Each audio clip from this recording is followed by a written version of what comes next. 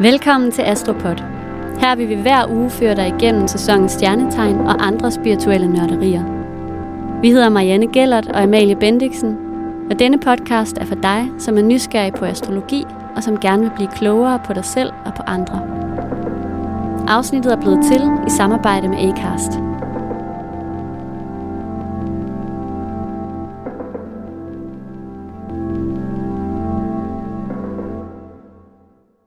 Hej Marianne. Hej Amalie. Hvor er det dejligt at se dig som altid. Det er fantastisk, og jeg har simpelthen glædet mig så meget til i dag. Vi skal selvfølgelig starte med at byde velkommen i det nye år. Det er jo helt vildt. Vi klarede december. Det synes jeg er ret godt gået. Ja, en lille hånd til os alle sammen. Ja. I dag der lægger vi jo selvfølgelig ud med at tale lidt om sæsonen, Stenbukkesæsonen, og hvad vi kan gøre for at komme godt i gang med 2022. Og så er det også på programmet, at vi skal lidt dybere ned i Stenbukken, og det gør vi ved, at vi skal kigge nærmere på Solen og Månen og Ascendanten i Stenbukken. Vi skal tale om, hvad det vil sige at have en af de her 3 placeringer i Stenbukkens tegn, og hvordan de sådan adskiller sig fra hinanden.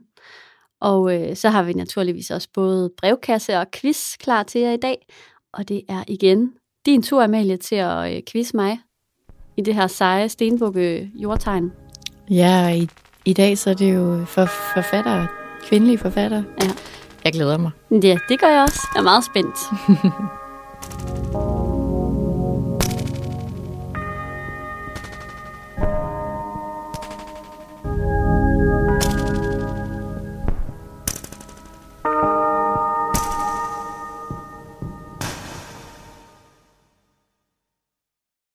Nå Melle, sidste søndag, der befandt vi os jo midt i julefrokosttid, og den her søndag, der er det måske andendags tømmermændene, der er på spil, hvis man har været ude og fyre den af nytårsaften. Det kan også være, at du har taget den lidt mere med ro, og lige nu bare sidder og nyder stilheden her i den sådan helt spæde begyndelse af det nye år. Og i forbindelse med det, så vil jeg gerne sige, at jeg synes, det er vigtigt at tillade sig selv og tage den med ro og være stille. Fordi nok er Stenbukken arbejdsom og flittig, men den ved også, hvornår og hvordan man passer på sig selv. Det er faktisk også en dyd, ikke? Sådan at man ikke ender med at brænde lyset i begge ender. Og desuden så har du helt sikkert ydet en virkelig stor indsats, tænker jeg, i alle sådan decembers gøremål og sammenkomster, og jeg ved ikke hvad. Så du fortjener virkelig et hvil, som Stenbukken vil sige. Er du ikke enig? Jo, det er jeg. Måske Stenbukken ikke vil lade sig selv hvile, fordi den er så pligtopfyldende, men den fortjener et hvil, også Stenbukken. Den fortjener et hvil. Ja, ligesom at holde en lille pause på et plateau, inden den går videre. Ja, ikke også? Jo, jeg er helt enig. Og så er der noget, jeg har tænkt på, jeg synes er lidt vigtigt at tale om her, sådan, når det lige har været nytår, og det er det her med forskellen på nytårsforsæt og intentioner. Ja, det er jo faktisk en kæmpe verden til forskel. Ja, det er der nemlig. Fordi jeg synes, at jeg vil gerne slå et slag for, at man dropper de der nytårsforsæt, som hurtigt kan blive sådan noget, apropos det, vi talte om sidste gang, det der med at veje sig selv, og sådan hele tiden måle og veje og sådan noget. Det bliver meget en to-do-liste i mine øjne. Det er nemlig det. Det er nemlig det gør, og det bliver også hurtigt noget, man måske ikke kan leve op til. Og så man så alligevel kommer til at droppe, og så vil det afføde en form for, altså en følelse af sådan utilstrækkelighed, ikke? Jo, der synes jeg helt klart, at man skal gå lidt mere stenbuksk til værks, hvis man kan sige det. Ja. Fordi den kan ligesom skille tingene fra hinanden, hvad der er et vigtigt formål, og hvad for en værdi tingene har. Den laver altid realiserbare mål. Mm. Og den har også planlagt vejen derhen. Det bliver ikke sådan en, det ved jeg ikke, nærmest bare sådan en utopisk pedestal, som den så skal halse efter. Mm. Altså sådan, og det er jo det, jeg føler også bare sådan, vi har ikke lavet andet end at have haft en to-do-liste, eller en indkøbsliste, eller en ønskeliste i hånden i en måneds tid snart. Hvorfor skal vi så nu have sådan en ny krydsalliste til året, ikke? Lige præcis. Det er meget, meget vigtigt at sætte nogle holdbare langsigtede mål og ambitioner. Ja, og det her med at kalde det intentioner. Altså i stedet vigtigt. for sådan... fordi det som jeg synes er sådan en af de grundlæggende forskelle, det er det her med, jeg synes, at nytårsforsæt, de tit sådan udspringer fra hovedet. Altså det er det, man ligesom forestiller sig vil være godt at gøre.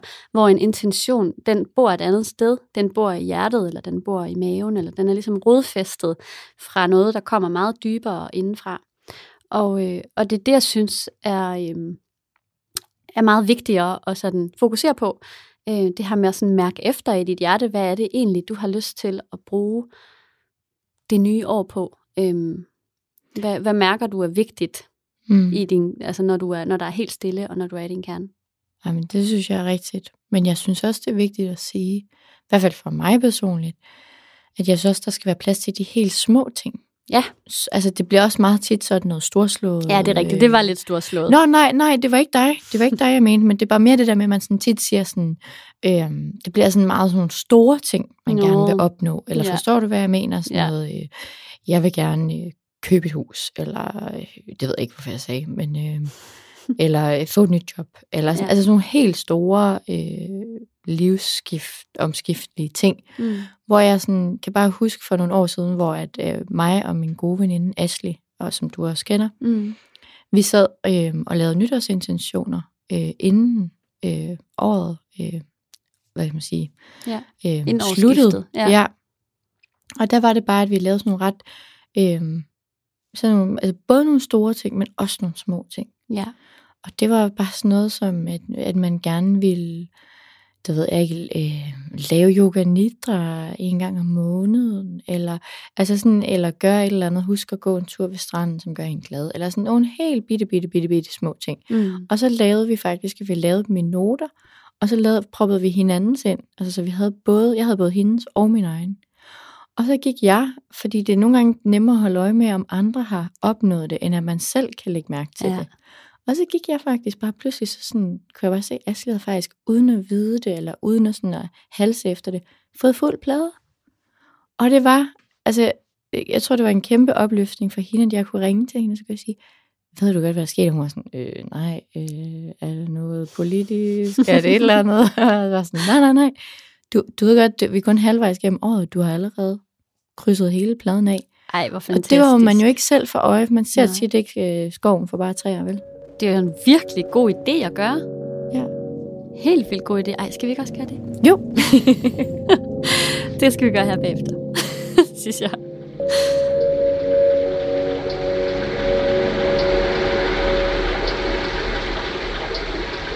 I dag har jeg jo taget en krystal med, som jeg med sikkerhed har anbefalet før. Jeg tror faktisk endda, at det var et Stenbukke-afsnit, enten sidste år eller forrige år. Jeg kan ikke huske det. Jeg tror faktisk også, det var Stenbukken i første sæson. Det kan godt være. I hvert fald, så er det en bjergkrystal, jeg har taget med. Og det er fordi, den fortjener altså at blive nævnt i flæng. Jamen er det ikke rigtigt? Jo, altså det er, hvad er det, vi plejer at sige, det er Yoda inden for krystaller. Det er nemlig det er. Ja. Og jeg tror, altså det her med, at jeg nævner den lige nu, her i begyndelsen af det nye år, det er også det her med, at det er bare så mørkt lige nu. Og bjergkrystallen, den er der for at minde om lyset. Sådan, både sådan lyset i hele verden, men også lyset inde i dig. Og at lyset nok skal komme tilbage. Og den her bjergkrystal, den siges jo faktisk, at den kan rumme alt lys, ikke? Og det er derfor en genial krystal, der på sin vis sådan lader dig op. Man siger også, at den lader alle andre krystaller op, ikke? Og den transmitterer ligesom alle farver. Og det er en regnbue, ikke? Ja, det er det, og det er et solcelleanlæg. Ja. Altså, den fungerer lidt som det, ikke? Altså som et solcelleanlæg. Og det er bare en rigtig dejlig lyskilde i den mørke tid, synes jeg. Og man kan jo sige, at dagene bliver langsomt længere nu, og det er mega dejligt, men det er bare ikke så nemt at mærke det endnu. Det er ikke sikkert, at man kan mærke det. Og derfor så kan det bare være rigtig rart at have et redskab, der sådan kan være der til at minde dig om, at lyset findes, og det findes også selvom det er mørkt, og selvom der er alt muligt, der dækker fra solen og så videre. Det er faktisk lidt sjovt, for jeg har det lidt ligesom med bjergkrystallen og januar, som jeg har det med sne og Ja. januar. For det er tit, at der falder sne i januar eller februar. Og på en eller anden måde gør det, at man sådan, selvfølgelig er januar rigtig lang. Men den gør den lidt lysere, udover at det sådan vender tilbage. Men det der med, hvis jorden er hvid, ikke? Altså, så reflekterer det også lyset og lyser ting op. Og det er lidt den samme ting, bjergkrystallen også kan, ikke? Det har du fuldstændig ret i. Ja, jeg tror også, det er derfor, jeg sådan virkelig havde en følelse af, at det var vigtigt at anbefale den her i dag. Jamen, det var en rigtig god anbefaling. Tak for den. Selv tak.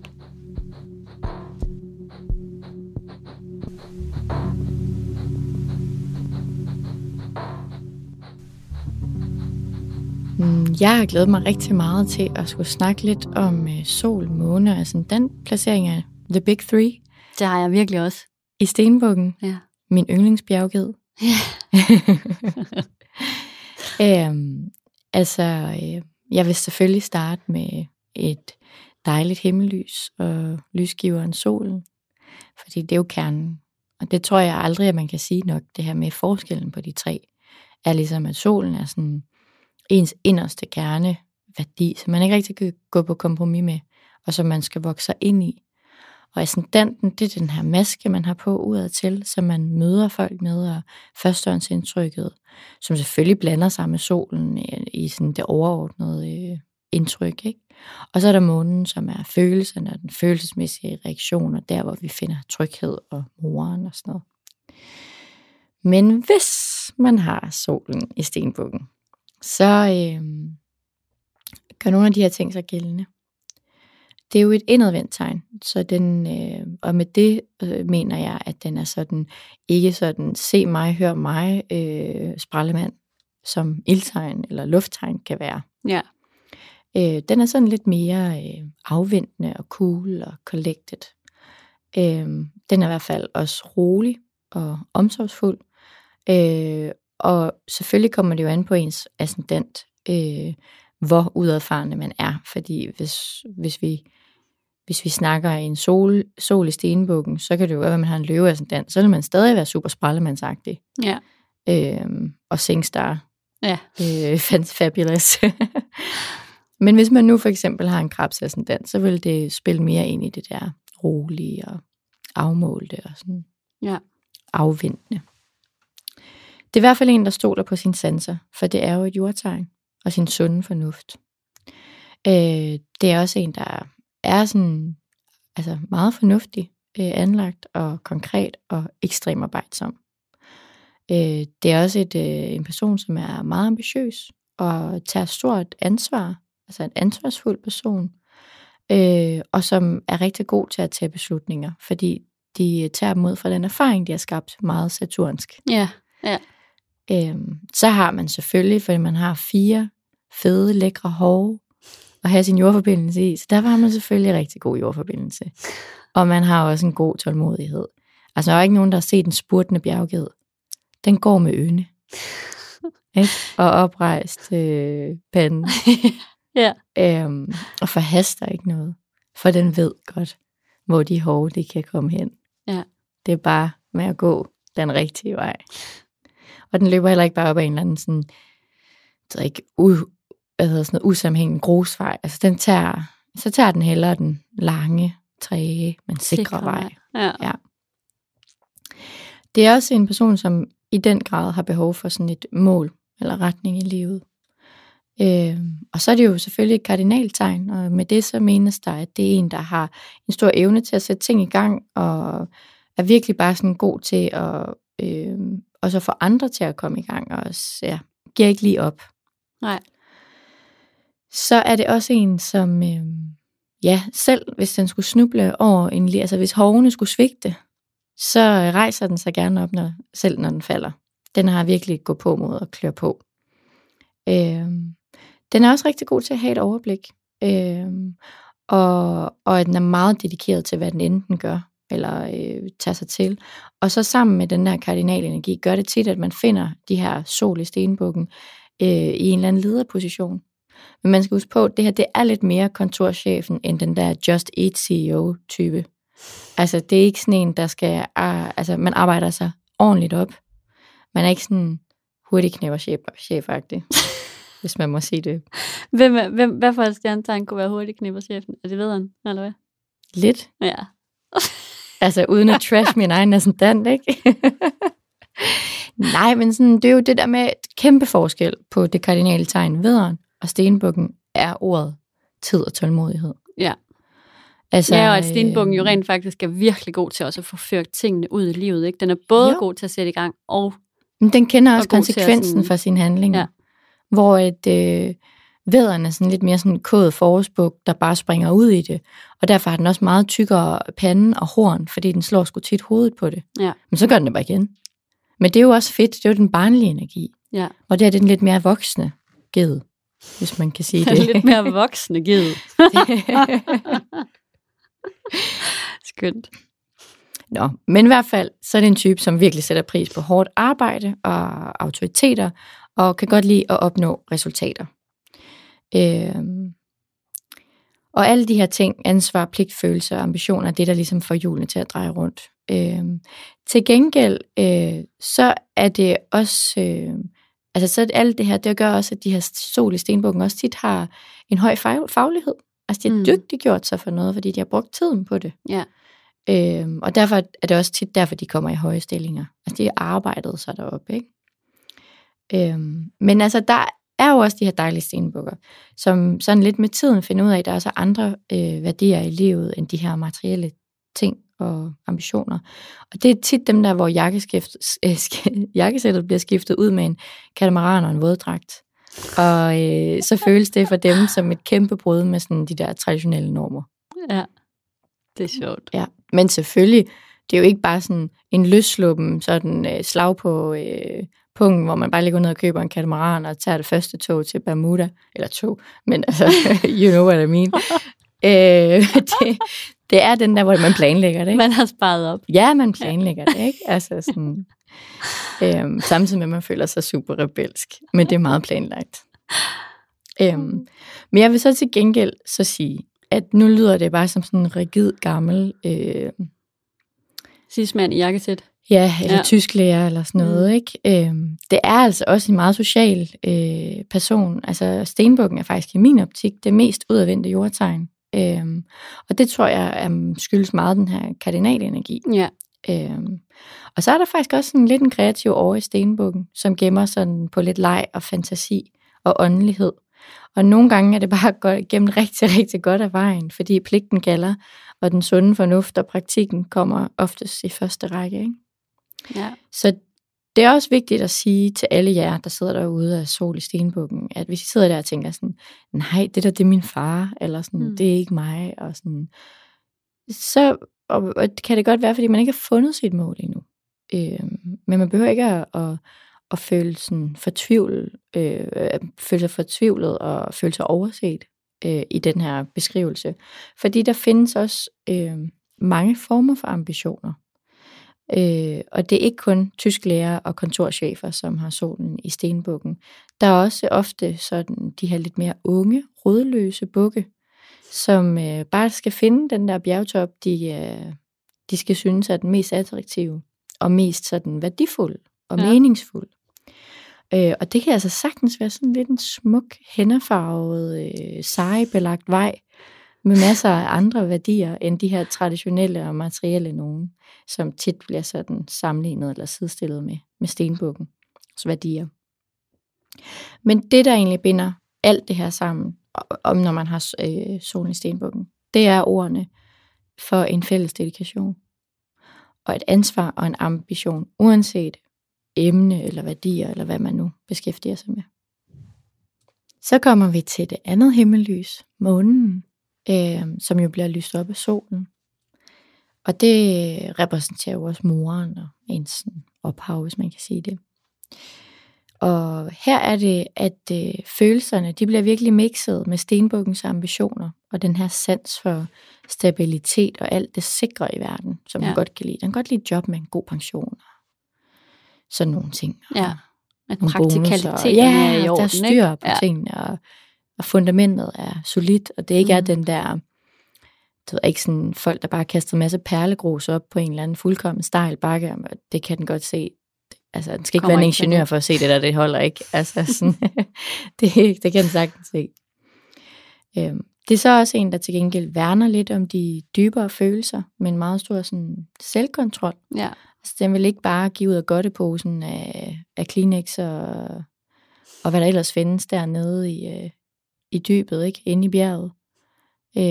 Det er noget, den sådan tager sådan på en kølig, og det betyder ikke, at den er følelseskold, men det er sådan en... Det er svært at få lov at komme ind også, ikke? Ja. Altså for andre. Ja, og det er også fordi, den sådan har en eller anden generel ansvarsfølelse, som jo er meget saturnsk, ikke? Så den har også en følelse af forpligtelse og ansvar over for andre, så den kan jo ikke bare stå og være sådan et... Bryde sammen? Nej, eller? Nej, bare være i sin følelsesvold. Det tillader den sig ikke på den måde, for det meste, ikke?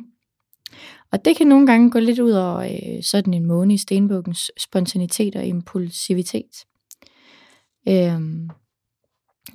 Fordi den netop forholder sig så praktisk til følelser.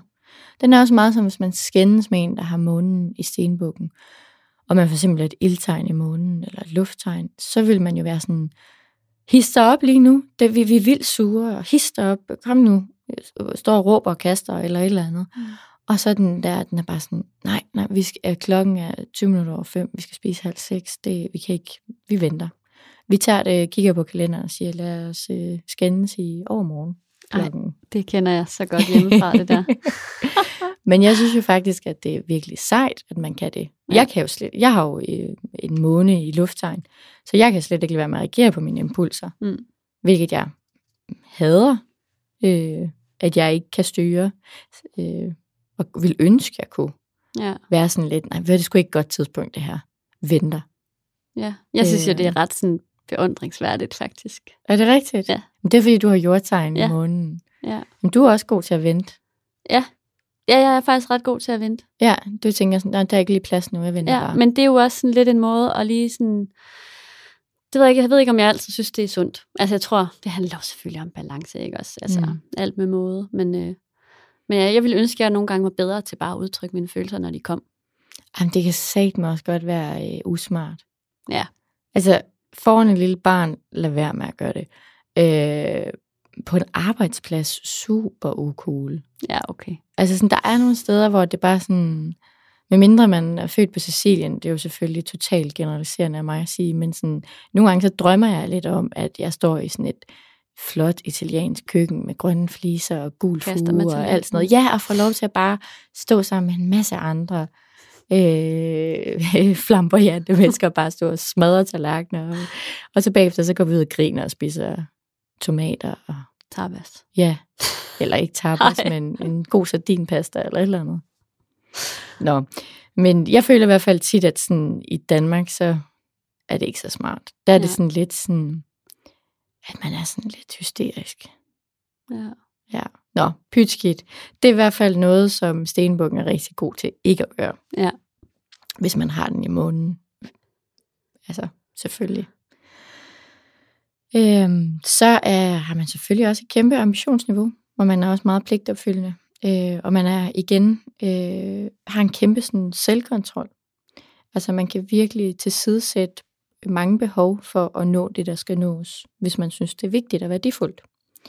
Og man føler sig meget tryg i rollen som den her beskytter og skaffer. Og man tager sådan også sådan, til tit sådan lidt bestik af situationerne, altså sådan en vanemæssig kontrol over, hvordan kører det lige det hele. Og sådan. Min kæreste, det der. Ja. Hold kæft, mand. Vi har lige haft en lang diskussion om det der i går. Nå, sidespor, men det er virkelig interessant. Har han munden i Stenbukken? Ja. Er det rigtigt? Ja, det har han. Nej, hvor sjovt. Jeg føler at han vil blande sig i alting, ikke? Men det er sådan en måde for ham lige at holde overblikket, og der skal være struktur. Og ja, men det er jo også altså op på bjerget kan man jo se hele verden. Så det er jo et super godt overblik. Ja. Og så er det også igen den der ansvarsfølelse af, at man jo sådan lige må sørge for, at det hele helt klart, er i orden. Det er så rigtigt. Og ikke kommer ud af kontrol. Ja.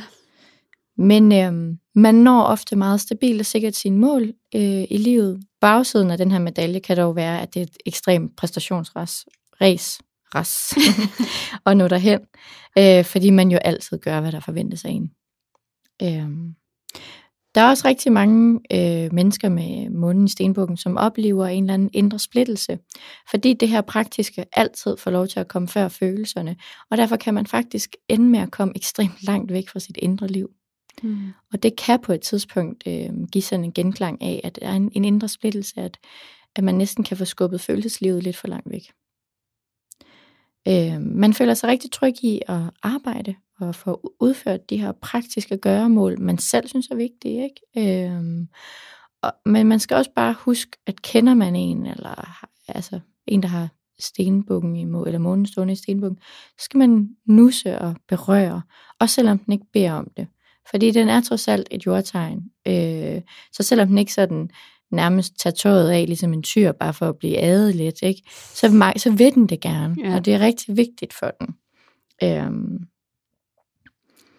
Og så skal man også huske på, at hvis man kender sådan en person her, så må man værdsætte den her måde, de viser følelser på. Altså det bliver gjort i praktiske gøremål for en. Deri ligger der en kæmpe kærlighedsgestus, og en kæmpe omsorgsfølelse. Og så kan det godt være, at de venter lidt med en reaktion på tingene.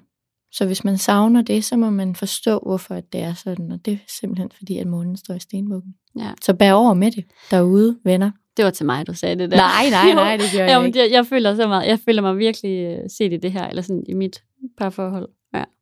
Det var nogle rigtig gode råd, synes jeg. Jamen, så er vi næsten ved afslutningen her i Sol, Månen og Ascendanten, men vi mangler selvfølgelig lige Ascendanten. Og den er ikke så lang, fordi på en eller anden måde gør mange af de samme ting så gældende som i soltegnet. De kan bare på en eller anden måde, hvis man kan sige sådan, at solen fylder mere, så fylder Ascendanten lidt mindre. Så det kommer virkelig an på, hvad for en sol den her Stenbuk Ascendant bliver koblet op med. Ja. Hvor meget alle de ting, jeg sagde inde ved solen, gør sig gældende, ikke? Jo. Fordi det er jo førstehåndsindtrykket, og det har selvfølgelig også noget at gøre med ens personlighed, og det vil præge personen, og Saturn vil være horoskopherskeren, så der er meget af det her Saturn-prægede menneske i det.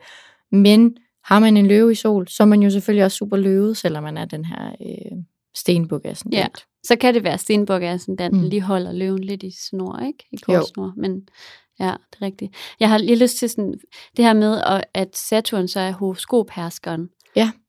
Når man har Ascendanten i Stenbukken. Hvad vil det sige? Kan du uddybe det lidt? Ja, altså det er det, man siger, at Ascendantens, det tegn Ascendanten står i. Dens planet hersker, er horoskopets hersker. Det vil sige, at den planet har en ekstra særlig betydning i det, horoskop, og man vil være lidt mere præget af den planet. Jeg ved, at jeg sådan danser med mig, er det Mars. Så jeg er lidt mere Mars-agtig, end jeg måske vil være. Og så også, fordi jeg har rigtig meget vægte ting. Så sådan kan det nogle gange virke lidt misvisende. Derfor kan det... Jeg tror også, derfor jeg nogle gange får at vide det der med falskhed, at jeg er sådan meget to sider af samme mønt. Ja, okay. Jeg er sådan meget modsatrettet, for eksempel mig, ikke? Jo. Nå, men Ascendanten i Stenbukken, så gør det i hvert fald de samme ting så gældende. At man er lidt tilbageholdende ved første øjekast, men bliver man tryg, så kan solen komme frem, hvad end det tegn, det står i. Og man snyder selvfølgelig ikke. Man er en sindssygt ambitiøs person, også hvis man har Ascendanten i Stenbukken, og man lader helst ikke ting komme i vejen for ens mål. Og for at opnå dem. Man er stadig jordbunden og praktisk.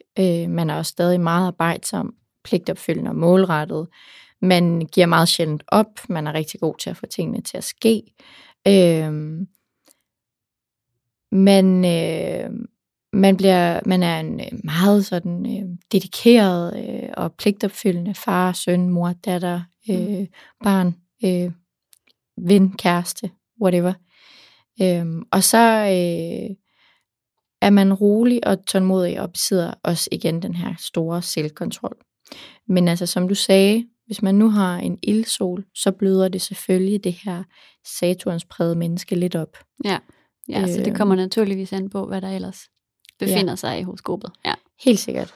Men ellers er det mange af de samme ting, som jeg sagde ved solen, der gør sig gældende i en ascendant.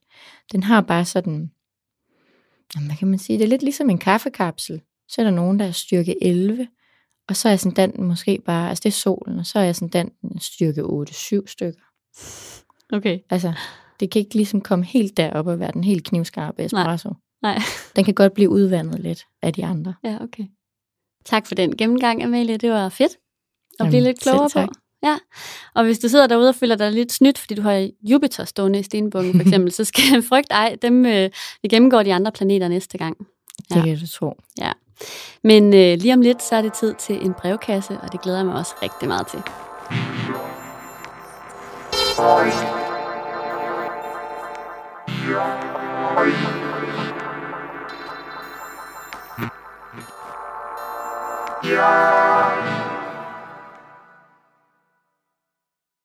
Er du klar til en brevkasse, Malle?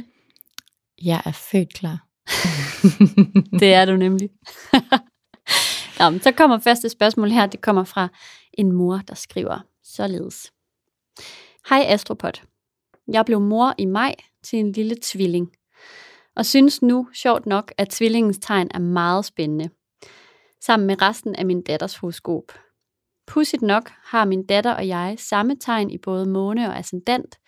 Månen i vandbæren og ascendant i skorpionen. Jeg selv er vægt i soltegn.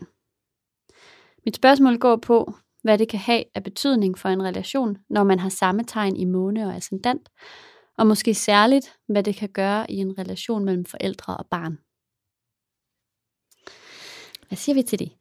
Jamen, jeg synes, det er først og fremmest tillykke med en lille tvilling. Tillykke. Det var da dejligt. Altså, jeg vil sige, det første, der springer mig i øjnene, det er, jeg sådan lidt mindblown over, hvor godt de passer sammen. Helt vildt. Det må jo være som en gave. Altså, men det, altså, jeg tænker, jeg plejer altid at sige, at børn er vores største lærermestre, ikke? Og de er sendt herned, fordi at de har påtaget sig en eller anden opgave om at lære os noget og lære noget selv. Og her tænker jeg, at det person, moren her skal lære, det er at være mere sig selv, tænker jeg. Eller nej, nu ved jeg jo ikke resten af chartet på barnet, men ud fra det her, så tænker jeg ikke, at der er de store uoverensstemmelser imellem dem. De vil kunne genkende sig selv meget og harmonere rigtig fint, fordi at der er en tvillingesol hos barnet, og der er en vægt i soltegn hos moren. Det vil sige 2 lufttegn, som svinger rigtig godt med hinanden, og som godt kan lide det tænkende og det mentale. Selvfølgelig kan det også godt blive for, altså I skal passe på, måske de ikke, at plus og plus ikke giver minus, ikke? At det ikke bliver for meget af det gode, måske. Hjælpe hinanden med at holde heliumballonen nede på jorden, ikke? Jo. Og så har de en ascendant i skorpionen, ikke? Jo. Jo, det har de begge to. Ja, har de ikke det? Jo. Og så det er jo igen bare, at de vil være udadvendte lufttegn i kernen, men lige først, der vil man mærke sådan en lidt mere afventende, analyserende, afmålt, lidt mere tilbageholdende, indtil man ligesom føler sig tryg. Så vil den her vægt- og tvillingesol komme frem hos dem begge. Og så har de månen i vandbæren begge to. Ja. Det vil jo sige, at de lader rigtig meget op ved at være sociale begge to. Og de er finurlige og har masser af idealer. Og så er det jo ikke? Idérige, sindssygt idérige, ikke? Og trives i fællesskaber. Noget, de vil dyrke og føle sig hjemme i, ikke? Jo. Så på den måde, så har de her placeringer jo selvfølgelig meget skulle have sagt med ens barn. Men det betyder jo ikke, hvis man sidder derude og har fået et barn, ligesom mig for eksempel, som jeg er sol i vægt, ved jeg ascendant, det er ild, og så har jeg tvillingen i månen, eller månestående i tvillingstegn, som er luft. Så det vil sige luft, ild, luft. Og mit barn er bare sådan jord, ild. Ja. Så er det jo ikke sådan, fordi, nej, jeg bliver en dårlig mor, og mig og mit barn, vi kan ikke sammen, hvad skal vi gøre? Skrive os op til en familiesession allerede i det øjeblik, det bliver født. Nej. Jeg skal bare lære rigtig meget. Jeg har for eksempel ikke særlig meget jord i mit horoskop, så der er et eller andet, altså hun er virkelig kommet herned med sådan en kæmpe bog og eksamen til mig, som jeg skal igennem, og det er jo vildt fantastisk. Ja. Nogle gange gad jeg det godt, at vi var lidt mere ens, fordi at det kan jo også godt være lidt besværligt til tider at være så forskellige. Ja. Så. Ja. Det er jo læringer, og det der med, at hun kommer med det, du mangler, det synes jeg også bare virkelig er fint. Ja. Men også lidt fint at få sådan en mini-me. Helt vildt. En mini-me. Hvem vil ikke gerne have en mini-me? Ja, altså det vil jeg jo ærligt indrømme. Jeg er sådan en lille bitte smule hunger. Ja. Jeg har et barn, der 0% ligner mig. Men det passer jo faktisk ikke helt. Jamen, det er sådan noget med, at folk siger, at hun har mine øjenbryn. Nå, men det gør, at hun ikke ligner der sådan ud. Yes, jeg fik øjenbrynene. Fedt. Nej, men for eksempel sådan noget med mad, ikke? Altså, jeg har tænkt meget over, der er Kam, det der med, at hun gerne vil have sådan små, fine portioner og anrettet. Sådan, du ved lige præcis, hvad hun gerne vil have, fordi du har det selv på samme måde. Der synes jeg altså, det er sådan, I minder mere om hinanden, end du tror. Ja, det siger Emil også. Han siger faktisk, at vi minder mere om hinanden sådan, i måde at være på, eller sådan noget. Præcis. Ja. Jeg forstår hende i hvert fald rigtig godt. Ja. Det er nok det, jeg er stoltest af i min relation. Ja.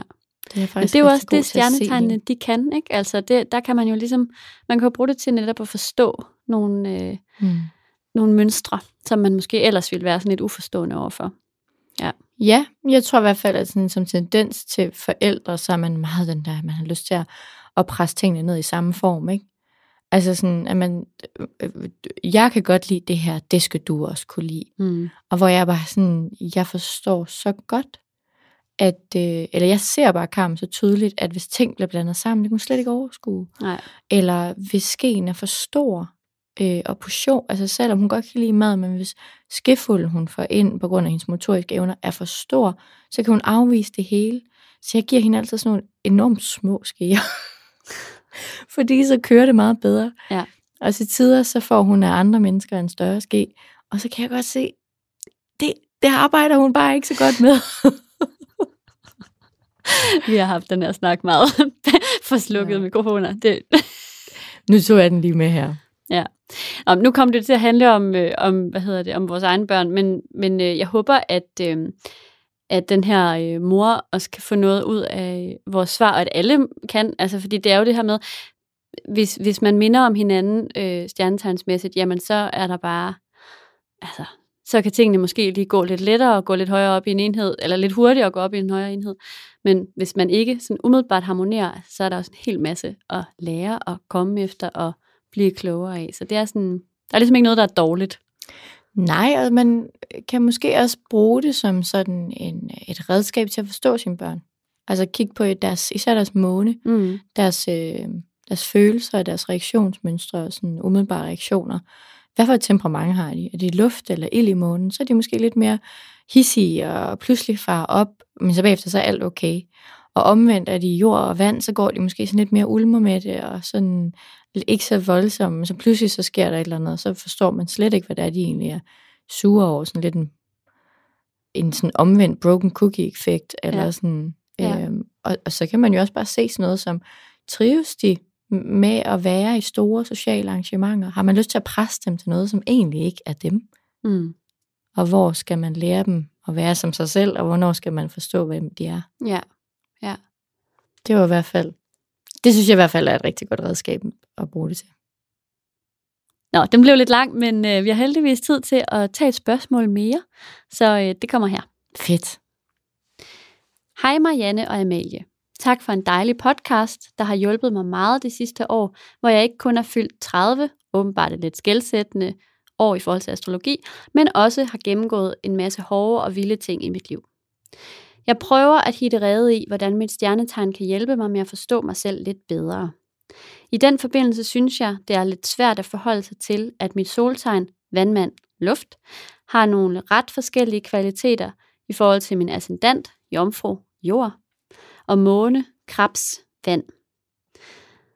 Kan I sige noget om, hvordan det er at have sådan nogle forskellige energier, der trækker lidt i forskellige retninger? Sikkert et fint spørgsmål. Ja. Tak også for det. Ja, tusind tak for det, kære vandmand. Først er det jo rigtig interessant, det der med, at personen har fået lov til at tage en Saturns-runde, ikke? Jo. Og man nok lige har været igennem nogle gode nogle gode læringer. Ja, læringsprocesserne og har samlet nogle erfaringer sammen. Ja. Men jeg kan ekstremt godt forholde mig til, hvad hun spørger, fordi nu har hun godt nok både, eller jeg ved ikke, hvorfor jeg siger, at det er en hund, det ved Nej, slet det ved jeg ikke faktisk engang. ikke. Det var bare sådan en vibe, jeg ved jeg faktisk fik. ikke, om det er en hund. Nej, det kan også være ligegyldigt. Ja. Den her person har 3 forskellige elementer i de her 3 store placeringer. Ikke? Den har luft i sol, og jord i ascendant, og vand i måne. Og det er jo meget modsatrettet på en eller anden måde. Altså at have en sol i vandbæren vil jo sige, at man er yderst social, man trives i fællesskabet, man dyrker i de store ideologier, man vil gerne være en original, man vil gerne skille sig ud, man vil gerne reformere og finde nogle fejl i systemerne, bryde dem ned og bygge dem op igen, og altså meget ideologisk, og sådan, altså på en eller anden måde, så er man luftens løve, som jeg ynder at kalde den, ikke? Ja. Og man også på samme tid, sådan, man er et fast tegn, så man er også sådan lidt traditionel, og det er derfor, man også tit siger sådan, at der er ikke den store forskel på, om man er rebel, eller man er politimand, når man er vandbærer, fordi enten så følger man andres regler, eller så følger man sin egen. Ja. Men det er regler, man trives med på en eller anden måde, ikke? Og så kommer der så sådan en jomfru ind i ascendanten, som helt klart vil virke mere sådan tilbageholdende og afventende og ekstremt analyserende og dedikeret og arbejdsdedikeret og ambitiøs og sådan nogle ting. Og så har man den her krebsemåne, som vil sige, at man virkelig sætter pris på sådan de nære relationer. Og det er sådan de allertætteste, og ikke lukker alle ind, og er sådan lidt mere reserveret, og ikke lige viser sine følelser til alle. Og sådan. Så der er jo sådan noget, der er meget sådan kontra den her vandbærer sol. Ja. Og det kan jeg godt forstå er rigtig, altså kan være svært, at det kan føles lidt som om, at man er med i sådan en togtrækning, hvor man har fået bundet et tog på hver håndled, og så er der en, der prøver sådan at hive i den ene og den anden lejr, ikke? Ja. Og man sådan lidt, når man kommer til at gå 3 skridt til højre, så synes man, at der er man alt for meget, og så skal man lige lidt tilbage og sådan finde den her balance i det. Ja. Kan være rigtig, rigtig svært. Ja. Jeg kender det i hvert fald personligt fra min egen sol og ascendant. Altså det der med... Sådan har jeg det også. Ja, du er tvilling og tyr, og jeg er ved og vægt, som er modstående, ikke? Ja. Hvor at jeg nogle gange er vildt fandenivoldsk og super straightforward og bossy Mars woman, og andre gange så er jeg bare super pleaser, behovsudsættende, fuldkommen vælsindet, ubeslutsom, overtænkende, vægteagtig. Ja, og det der med at finde den gyldne middelvej kan være rigtig svært nogle gange, i perioder i hvert fald, ikke? Altså det der med sådan at tage det bedste fra begge, eller fra i hendes eller personens tilfælde alle 3 verdener, ikke? Altså. Jeg tror, det vigtigste læringsproces i det her, i hvert fald har været for mig personligt, det var det med ikke at skælde ud på sine sider. Ja. Jeg sådan prøver altid, så for at tænke, at det altid er mig, så prøver jeg sådan at tænke sådan lidt som om, at det er sådan 2 skrækbrikker, der bestemmer noget af mig. Så er der vægten, og så er der vædderen, ikke? For eksempel. Og så er det sådan, jeg har altid været sådan, hvis jeg bliver sådan, kommer til at køre lidt over i ascendanten, så bliver jeg sådan meget sur på at så bliver vægten sur på vædderen. Jeg synes, den er alt for anmasende, og alt for ubehagelig, og alt for grov, og sådan noget. Og når jeg så kommer til at prøve at trække i en anden lejr, ikke, så står vædderen der og skælder ud på den der vægtesol, og bare synes, at det får en tøs, der ikke tør noget, og sådan noget, ikke? Og det der, det hjælper bare ikke. Det får det ikke til at harmonere, eller til at fungere for en. Så jeg tror bare sådan, jeg har prøvet virkelig at se på den ene side med milde øjne, og prøve sådan virkelig at se, hvad er det den her, den giver mig? Hvad er det for nogle byggesten, jeg har fået herover? Hvad er det for nogle potentialer, det her har? Men selvfølgelig også, hvad har den af skyggesider, som jeg ikke skal dyrke og falde for meget i? Men samtidig, hvad er det også, det giver mig? Altså, hvad er det for en persille på toppen? Lige den her væddersen, den giver mig, ikke? Ja. Ja, så den her person, der har skrevet til os, kan virkelig... Altså det er jo det her med, jamen at slutte fred med nogle af de sider i sig selv, som måske er mindre flatterende, og så værdsætte eller dyrke nogle af de sider, som rent faktisk kan blive nogle store styrker hos personen, ikke? Eller sådan, giver det mening? Ja, eller finde ud af, hvad kan den godt lide ved vandbæren? Ja. Prøv at sætte sig ind i vandbæren. Ja. Hvad kan den godt lide ved krabsen, og hvad kan den godt lide ved omfruen? Og så hylde dem, når de træder i kraft. Ja. Og i stedet for kun at fokusere på, hvad kan de ikke lide ved de er. Og så synes jeg jo faktisk også, der er en anden ting, der er ret bemærkelsesværdigt ved de her 3 placeringer, og det er, at de jo netop er i 3 forskellige energier, eller 3 forskellige elementer, og at det jo også har potentiale til ligesom at give sådan en fuldendthed, en følelse af fuldendthed. Så det kan godt være, at der har været en hel masse drama og trækken i forskellige retninger, men at der også er potentiale til ligesom at sådan få fuld plade. Det er der selvfølgelig for alle horoskoper, men altså sådan, det er ret smukt det her, at personen faktisk indeholder de 3 elementer her, ikke? Altså bare man ikke har sat sig alt på en hest. Ja, præcis. Ja. Jamen, sandt. Jeg ved ikke om alt det her snak var et svar, kære vandmand. Det håber men jeg håber, at det i hvert fald kan give dig nogle lidt mere milde øjne at kigge på de her forskellige rettede placeringer og elementer, du har. I hvert fald. Mange tak for dit spørgsmål. Hvis du sidder derude med et spørgsmål, som du bare ikke kan finde svar på eller brænder inde med, så send det endelig til vores inbox på Instagram til Astropod Podcast, så vil vi med glæde tage det med her i podcasten en anden gang.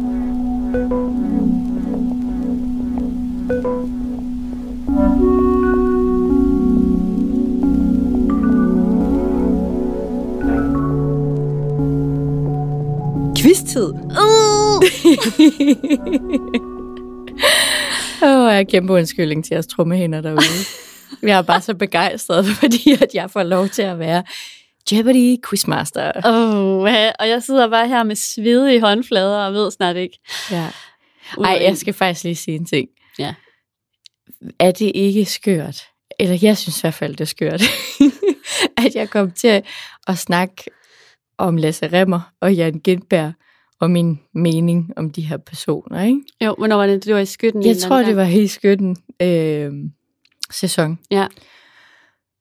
Jeg mener det seriøst, dagen efter jeg havde sagt det med Jan Gintberg, så møder jeg ham i en kviktestkø. What? Altså, jeg har altså boet i København i 10-12 år eller sådan noget. Jeg har aldrig nogensinde løbet ind i de her mennesker. Ej. Og ved du hvad, så 2 dage efter, så står jeg på en kaffeshop, så står jeg simpelthen ved siden af Lasse Rimmer. Nej. Er det ikke skørt? Det er the universe. Og jeg ved godt, at de ikke hører Astropod. Bare roligt, jeg er ikke for storhedsvand ved. Men jeg var bare sådan, af en eller anden årsag, så blev jeg alligevel sådan, jeg dukkede mig lidt, for jeg tænkte sådan, ej, det var ikke okay. Apropos, altså sådan, at man jo... Og det er jo ikke fordi, jeg synes jo faktisk, de er dygtige til, hvad de gør. Men du sagde da ikke nogen dårlige ting om dem. Nej. Ej, det synes jeg måske faktisk ikke, du gjorde. Jeg tror bare, jeg sagde, at jeg ikke synes, de var lige så sjove som andre. Og jeg ikke er så meget til stand-up. Jamen det, at man siger, at man ikke er til stand-up, det er jo ikke det samme som at sige, at man ikke kan lide dem, eller sige noget dårligt om dem. Nej, det er rigtigt. Men det var sjovt, jeg tænkte lidt sådan, jeg tænkte, hvis de havde hørt det. Ja. Hvilket er helt brændt af, at jeg sådan tror det. Men jeg tog lige hætten lidt længere op om ørerne, og mundbindet, det sådan, var helt under mine øjenvipper. Fordi jeg tænkte, at i tilfældet, så havde jeg ikke lyst til en ubehagelig konfrontation. Nå, nok om det. Nu vil jeg prøve at gøre dem kunsten efter, og være en rigtig god quizmaster. En god stand-upper? Nej, det vil jeg aldrig nogensinde prøve at prale af, at skulle være. Okay. Men jeg vil rigtig gerne være sådan... Ja, Lasse har jo været quizmaster i Jeopardy. Så det er det, jeg gør efter. Bare lidt bedre, håber jeg. Nå. Det her, det er en Marianne-quiz. Du må ikke sige sådan noget. Så får jeg jo total præstationsangst. Hvad hvis jeg ikke kan... Ja, okay. Kom med det. Nu owner du lige det der islandske mønster der, du har på sweateren. Og retter de der flotte tyreskulder. Okay. Det er godt. Det klæder dig. Det er... jeg er simpelthen af en eller anden årsag... ved jeg ikke hvorfor, men jeg har simpelthen givet dig 4 valgmuligheder. Nå. Skal jeg tage en af dem fra? Nej, vi kører med 4. Bare tage 4. Det føles meget lækkert. Ja. Det er kvindelige forfattere. Og der er en af dem, der er Stenbuk. Yes. Ja. Ellers vil jeg virkelig være en dårlig quizmaster. Den første, det er Inger Christensen, som jo er kendt for hendes lyrik, blandt andet. Ja. Mm-hmm. Så er det Susanne Brøgger, og så er det Lise Nørgaard, og Tove Ditlevsen, ikke mindst. Okay. Meget dejlige kvinder alle sammen. Mm. Okay. Ja. Nå jo, nu ved jeg, hvorfor jeg har taget 4. Nå. De har hver deres element. Det var det. Okay, det er lidt spændende. Altså,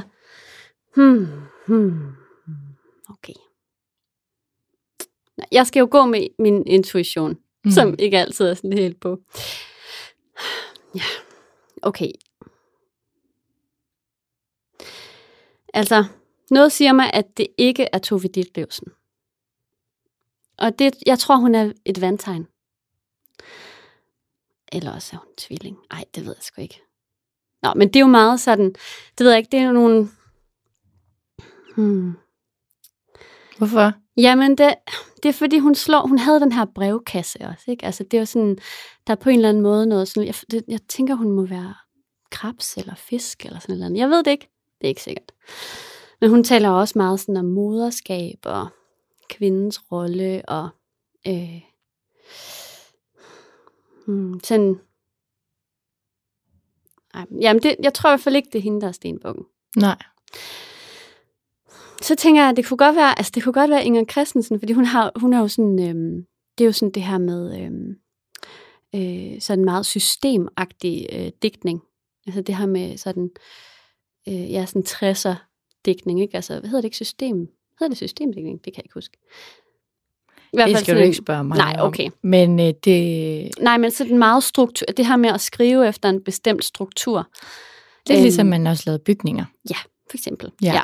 Så altså det kunne godt være sådan, sådan et stenbukkeragtigt. Men altså på den anden side så har vi jo også boss lady Susanne Brøgger med, ikke? Fri os fra kærligheden. Altså hun er jo sådan en, der bare bryder alle rammerne og tør gå forrest, og meget arbejde, som har skrevet ekstremt meget, er meget sådan veluddannet, og altså hun er jo en af mine guruer. Jamen hun er så sej. Helt vildt. Jeg ved ikke, om hun kunne være stenbuk. Altså jeg synes også, der er noget sådan skorpionsk over hende, men det kan også være, at det er bare hendes, de der sådan turbaner, og de sådan, sorte make-up om øjnene. Ej, det synes jeg virkelig er svært. Og så er der jo Lise Nørgaard, det er Matador, og kun en pige. Og kun en pige, ja. Det er jo sådan lidt... Ja. Hende kender jeg faktisk ikke så meget til, udover at hun har skrevet Matador. Er det ikke hende, der har skrevet Matador? Det ved jeg ikke, men jo, det er det. Vores kloge skorpion. Mathias, han sidder og nikker. Okay. Jamen... Lyt til din intuition. Du er ikke helt...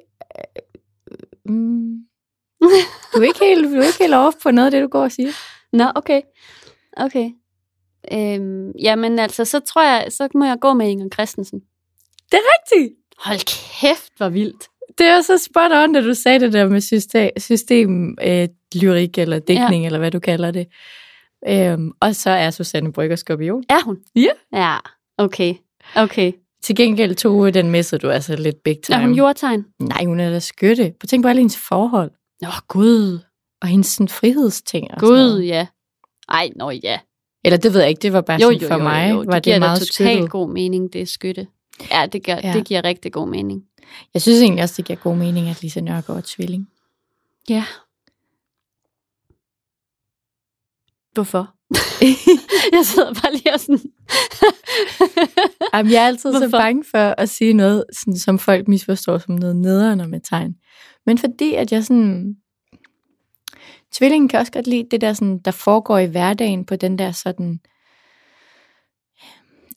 Det lyder forkert at sige en sladren, men sådan en nysgerrighed på sådan, hvad sker der hos naboen, og hvad sker der sådan, og det er jo lidt det, hun beskriver, både med Matador og kun en pige i den der baggård, de vokser op i, og sådan, den der med sådan at få et indblik i, den der familie, og de der relationer, og på den der måde, sådan, og det skal ikke være sådan sladderhankeagtigt, men den der overfladiske nysgerrighed i sådan mennesker, relationer og sådan noget.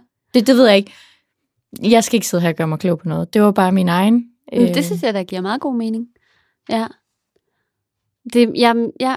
Så nysgerrigheden, og godt kan lige kigge ind.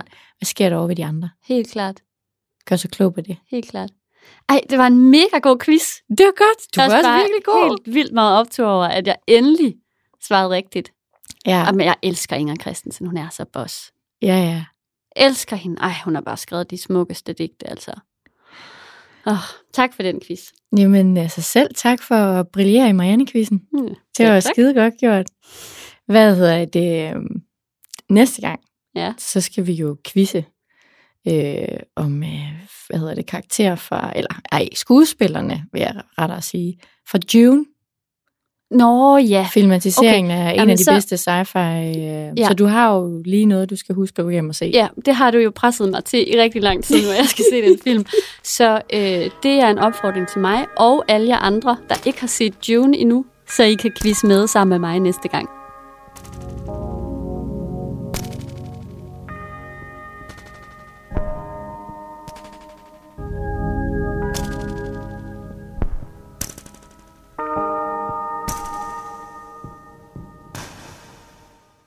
Når Melle, vi er ved at være ved vejs ende. Ja. Det har været dejligt. Det har været rigtig dejligt, sådan en lidt lettere omgang den her gang. Altså, Saturn var en stor vægt at bære. Ja, det er rigtigt. Men vigtig, altså. Ja. Rigtig. Ja. Jeg føler mig især opløftet efter quizzen. Det var virkelig dejligt. Det er så skørt, hvordan man kan få det så fedt af at svare rigtigt de her små quizzer, vi laver til hinanden. Jeg havde det også, det fantastisk dengang med Sisse Bobet. Ja. Jeg var høj på det i lang tid. Det er virkelig åndssvagt, at det kan betyde så meget, men det er lidt fedt. Ja, det er det. Nå, men inden vi lige runder af, så har vi jo lige nogle anbefalinger. Har du et eller andet, du har lyst til at slutte af med? Ja, det har jeg faktisk. Men jeg vil rigtig gerne kreditere Mathias, vores kære klipper, fordi jeg faktisk godt krybe til korset. Jeg havde glemt at lave en anbefaling. Men så er det jo så dejligt, at jeg har sådan nogle berigende kollegaer som jeg, og venner, allermest venner. Og det siger jeg med største Jupiter-hjerte til jer så. Nå, Mathias han havde bare sådan en fin pointe, vi kom ind på, da vi spiste frokost i dag, og det var det her med, at han gør en dyd af, at hjemme hos ham i hans hus, og holde det rent og åbent og hjertevarmt og kærligt, og der sviner man ikke folk til, også selv dem, man er mest uenige med i hele verden, om det så er Trump eller whatever, så taler man kan godt være, ytre sig om, at man er uenig, men man taler pænt om dem, og respektfuldt på en eller anden måde, uden at behøve også at være cheerleader for dem. Ja. Og jeg synes bare sådan, det resonerede bare så sindssygt i mig, da han sagde det, fordi jeg egentlig er fuldkommen samme overbevisning, fordi jeg er blevet meget opdraget til den her måde, hvor at min mor altid har sagt, at selv dem, man synes er mest dumme i verden, eller en ubehagelig krigsherre, eller et eller andet, så har hun altid sagt, husk at se barnet i dem. Der var engang, at de kom ud af deres mors skød eller mave, og var helt ukorrupterede, og fuldkommen uskyldige og nyfødte. Og så er der mange ting, der er sket med dem, og blevet pålagt dem, og ting, som har gjort, at de har udviklet sig den vej, de har gjort. Men der er jo et barn i, og det har jeg altid brugt, når jeg havde det svært med folk. Altså sådan prøvet, måske har jeg også nogle gange kommet til at blive sådan lidt for rummelig. Men jeg synes faktisk bare, at Mathias han ramte den lige på hovedet og sømmet. Hovedet på sømmet. Ja, fordi jeg synes egentlig, at jeg godt selv kan være lidt tilbøjelig til at være den der jødebrokker, som en gang imellem godt lige kan lide at fortælle, at nu var ham der ekspedienten oppe i Elgiganten, der var også bare super irriterende. Og hvorfor var det, at han havde aflyst min vare, når den alligevel lå på hylden og sådan noget. Og den kan jeg falde rigtig, rigtig meget ned i. Så det der med, at jeg vil prøve at gå hjem og holde mit hus lidt mere helligt, for alt den skrald og snavs. Ja. Det er meget saturnsk at sætte ambitionsniveauet så sindssygt højt. Ja, men det er en rigtig god, jeg synes, det er en virkelig vigtig ting at være opmærksom på, fordi man kan så let forfalde til det, som du også selv siger. Jeg kommer også tit til at tage mig selv i at gøre det især, når jeg ser, nej, men det er, når jeg ser TV-avisen. Og der er politikere, så kan jeg simpelthen hisse mig sådan op, og så sidder jeg og råber af fjernsynet. Og Anders, han er sådan, han kigger bare mærkeligt på mig, og sådan svarer aldrig på, hvad jeg siger. Og så bagefter, så bliver jeg sådan lidt, det er slet ikke mig at gøre det der. Fordi jeg går faktisk rigtig meget op i, at man ikke må tale grimt om nogen. Altså, at man ikke må tale grimt om andre mennesker, og at man heller ikke skal tale grimt om sig selv, ikke? Ja, og jeg det er synes, også det. altså fordi det er jo også det handler om. Altså man skal jo ikke tale grimt om sig selv, men man skal ligesom, ja, man skal tale ordentligt. Men det er helt vildt svært at leve op til nogle gange. Så det er jo bare det er en vild god påmindelse. Ja, det er jo ret sjovt, at jeg kan have den forståelse overfor andre. Jeg kan se folk som et lille uskyldigt barn, men så samtidig så kan jeg gå rundt og brokke mig i et væk derhjemme, og så samtidig også tale enormt grimt til mig selv. Ja. Så det er min anbefaling, at jeg og alle jer andre skal prøve at gøre det lidt bedre. Hvis man skal lave et nytårsforsæt, så kunne det måske være det. Ja, det kunne det være. Ja. Det var i hvert fald en rigtig god. Jeg tog den i hvert fald med fra Mathias. Det synes jeg er en virkelig, virkelig dejlig Så tak anbefaling. Mathias for den fine anbefaling. Ja, tak for det. Hvad med dig, Marianne? Jamen, jeg har sådan en med, som også er sådan lidt fluffy, men det handler om det her med, at man ikke behøver, altså man kan måske sidde med en følelse af at skulle i gang nu, sådan lige nu og her, fordi nu er vi begyndt med et nyt år og alt det her. Men at det, og jeg tror jeg gentager mig selv lidt, men det her med at sådan huske vigtigheden af. Husk at tale pænt til dig selv. Nå ja. Ja. Der er ikke noget, der er for fluffy. Nej, det er rigtigt. Men at det gerne, min pointe er, det må gerne gå langsomt. Vi behøver ikke at skulle føre alting ud i livet på én gang fra dag 1. Og måske så kunne man nøjes med at erhverve sig en ny kalender, og simpelthen glædes ved, at alle siderne er tomme endnu. Og så sidde og kigge lidt på den, hvis man har lyst til det. Ej, god idé. Så man nærmest sådan sidde og forestille sig alle de eventyr, at siderne skal udfyldes med. Ja. Ej, hvor er det spændende. Ja. Så det er min anbefaling. Mega god anbefaling. Ja. Jamen, tak for nu, Marianne. Selv tak. Det har været virkelig dejligt i dag. Og ikke mindst, tusind tak til alle jer derude, der har lyttet med den her gang. Vi ses igen om en uge på næste søndag, hvor at vi skal gå et skridt længere ind i Stenbukkens sæson, og vi skal kigge på de forskellige planeter i Stenbukkens tegn. Så husk alle sammen at finde jeres horoskoper frem, så I kan følge med næste gang. Og hvis du kunne lide, hvad du hørte her, så hjælp os endelig ved at give os en anmeldelse i iTunes, eller følge os på Instagram eller Facebook, og husk endelig at tilføje os til din favoritpodcast. Vi lyttes ved. Hej.